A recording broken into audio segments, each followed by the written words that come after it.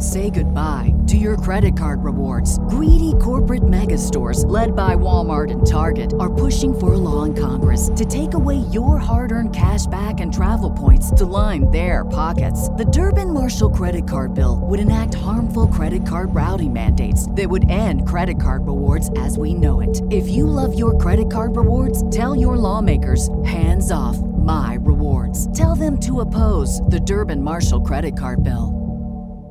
Welcome to the campfire, the only place where friends and strangers alike sit down and tell tales in truth or fiction, in exchange of my blessing of their safe travels.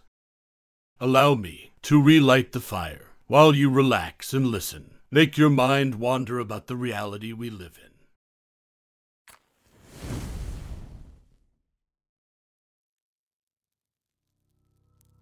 This story I'm about to tell you tonight is called She's a Keeper, from user The Odd Cat Lady. Sit back, relax, and fall asleep as you listen to our tales.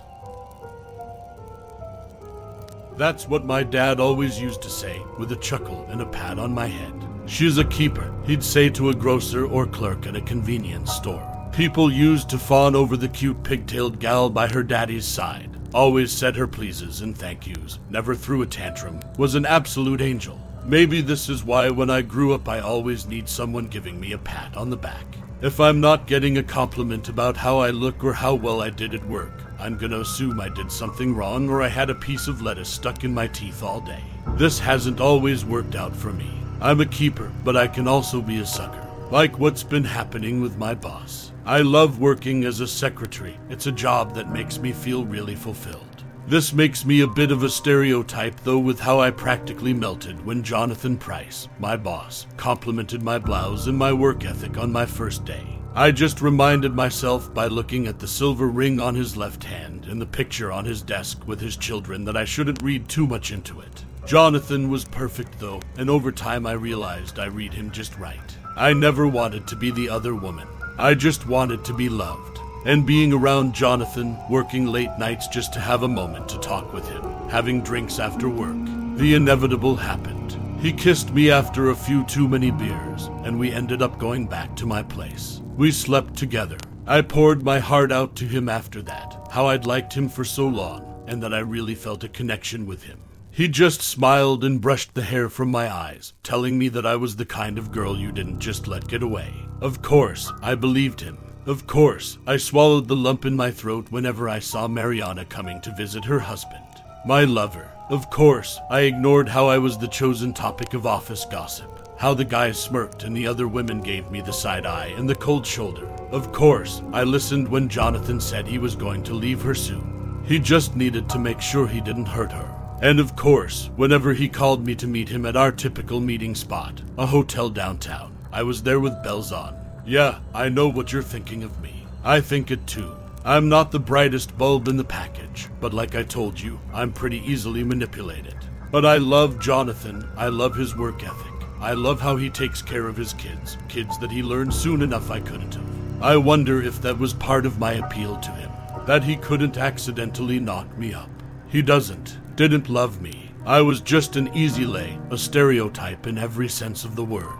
I only started wising up last week when it occurred to me that Jonathan really wasn't slowing down his relationship with his wife, and certainly wasn't preparing for divorce proceedings. She was pregnant with their third child. I saw the pictures he posted on Facebook of their anniversary dinner. It hit me like a semi-truck when I read his status about enjoying their 15 years together, and couldn't wait to see what the next 15 will bring. I cried. I drank a lot of wine, and then I asked him to come to my apartment, that we needed to talk.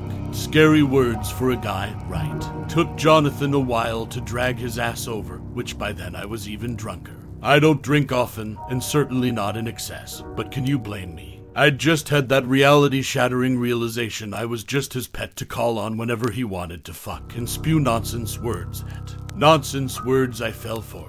Well, I did what I should have done about 6 months ago. I called him out on his bullshit, said that he was never going to leave his wife, but he wasn't going to stop keeping me as his side piece. He tried to calm me down, but I wasn't going to back down to his pretty words this time. Either pick me or stay with your wife.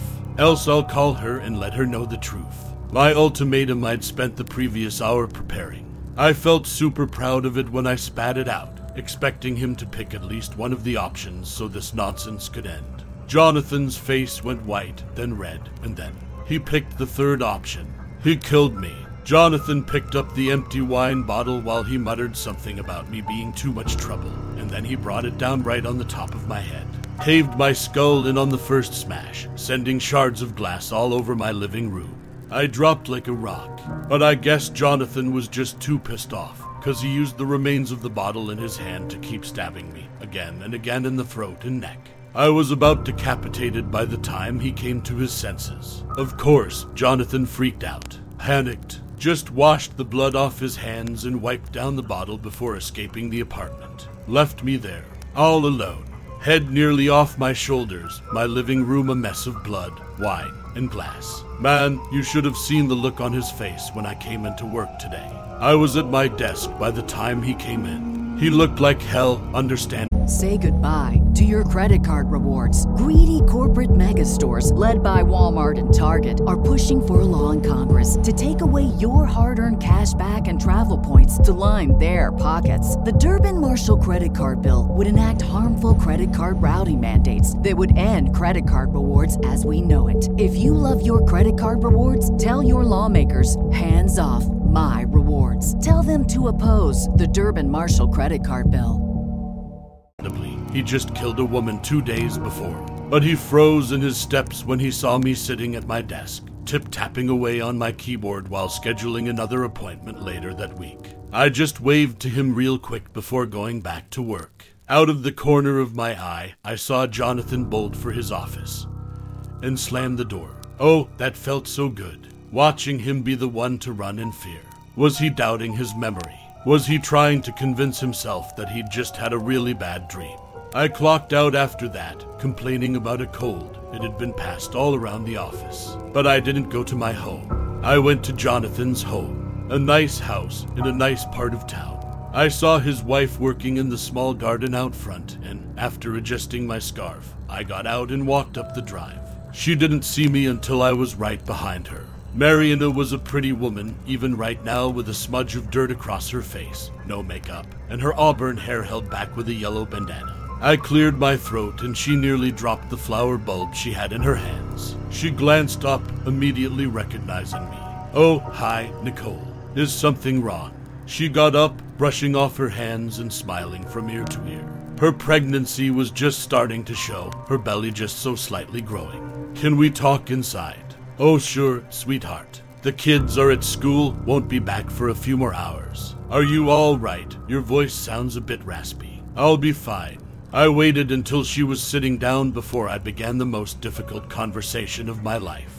And I got the most difficult part of it out of the way first. Your husband and I have been having an affair for almost a year. It was so sad to see how Mariana just sighed, how she just nodded. I figured, with all the late nights at work and business trips that didn't take him out of town, I was just about to hire a private investigator to start checking in on him. So you saved me a chunk of change. Are you still sleeping with him? I shook my head. No, I figured that ended when he about took my head off with a wine bottle, I said. Her brow knitted in concern, so I decided to show her. I undid the scarf around my neck and showed her what I'd been hiding all morning at work. My neck is a sight right now, all purple and black and covered in decaying, cut up flesh. I can't even imagine how the smell must be to someone not used to it. The putrefaction had spread down to my chest, which I showed her by unbuttoning my blouse. I'd had to start tearing my skin off to get any sort of relief. You can't imagine how horrid the itching gets when your flesh starts rotting off the bone with your skin holding it all in. I even removed my gloves to show off the pus-filled sores and bubbles forming in my wrists and fingers. Mariana went white as a sheet as she took it all in. It looked so wrong, my face perfect as it always has been, but from the neck down I looked like rotting roadkill. When the wave of stench finally hit her, she bolted for the bathroom. I could hear her violently throwing up from where I sat. I'd just about buttoned my shirt back up when she came back, teetering a bit and still looking pale, but managing to remain steady. Wait, show me again. I shrugged and unbuttoned my shirt again. If she wanted a reason to barf again, she was welcome to it. But she didn't. She sat beside me, her expression of disgust melting away into one of wonder. Before Jonathan insisted I take care of the kids full time, I used to be a surgeon. You shouldn't be alive. You can't be alive. Are you a ghost? No, I shook my head. This just happens sometimes. I'm surprised it happened after your husband killed me. I thought I was a goner. But then I woke up with my body falling apart. Maybe I was due for a shedding. Maybe this just happens when I get hurt real bad. I dunno. Jonathan. She shuddered and shook her head. He's a bastard, but he wouldn't. He beat me with a wine bottle, Mariana. I pulled the bloody shards out of my purse. And then when it broke, he stabbed me in the neck. All because I told him the affair was over. Now she was crying. Tears rolled down her cheeks as her bottom lip wobbled with her sobs. No. Oh my God, I'm so sorry, sweetheart. I never thought. I need your help. I rebuttoned up my blouse, but I left the scarf on my lap. It'll take me a few weeks to really come back together, but my daddy told me of a way to help me heal faster. His sister was like me. Fell apart, rotted like a corpse, and then looked just as pretty as ever in a few days. It took longer though, much longer, before she started working as a mortician. It didn't take any effort at all to convince her to help me. The kids are having a sleepover at Grandma's tonight. They really are cuties. There's a wine glass laced with sleeping medication ready for Jonathan when he gets home, and I'm waiting in the basement, passing the time by ripping off more rotten skin, wondering what human flesh will taste like. Mariana's already said I can stay here while I recover. She wants to study me. I'm something she's never seen before, and she's fascinated. She says I'm a real keeper. Now, that was the end of my tale.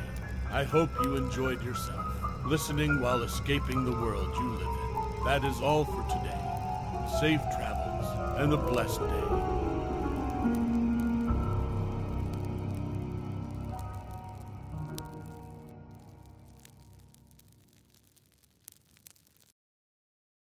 Say goodbye to your credit card rewards. Greedy corporate mega stores, led by Walmart and Target, are pushing for a law in Congress to take away your hard-earned cash back and travel points to line their pockets. The Durbin-Marshall credit card bill would enact harmful credit card routing mandates that would end credit card rewards as we know it. If you love your credit card rewards, tell your lawmakers, hands off my rewards. Tell them to oppose the Durbin-Marshall credit card bill.